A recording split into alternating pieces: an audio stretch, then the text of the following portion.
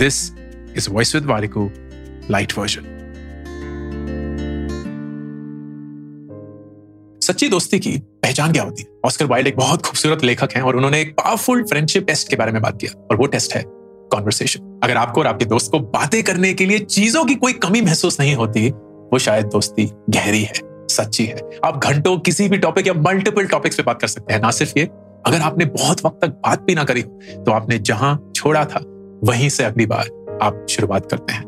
Conversations are the bedrock of a true friendship. आपका वो कौन सा दोस्त है जो हमेशा बातें करने के लिए तैयार और घंटों तक बातें कर सकते हैं? उसके साथ ये शेयर करिए.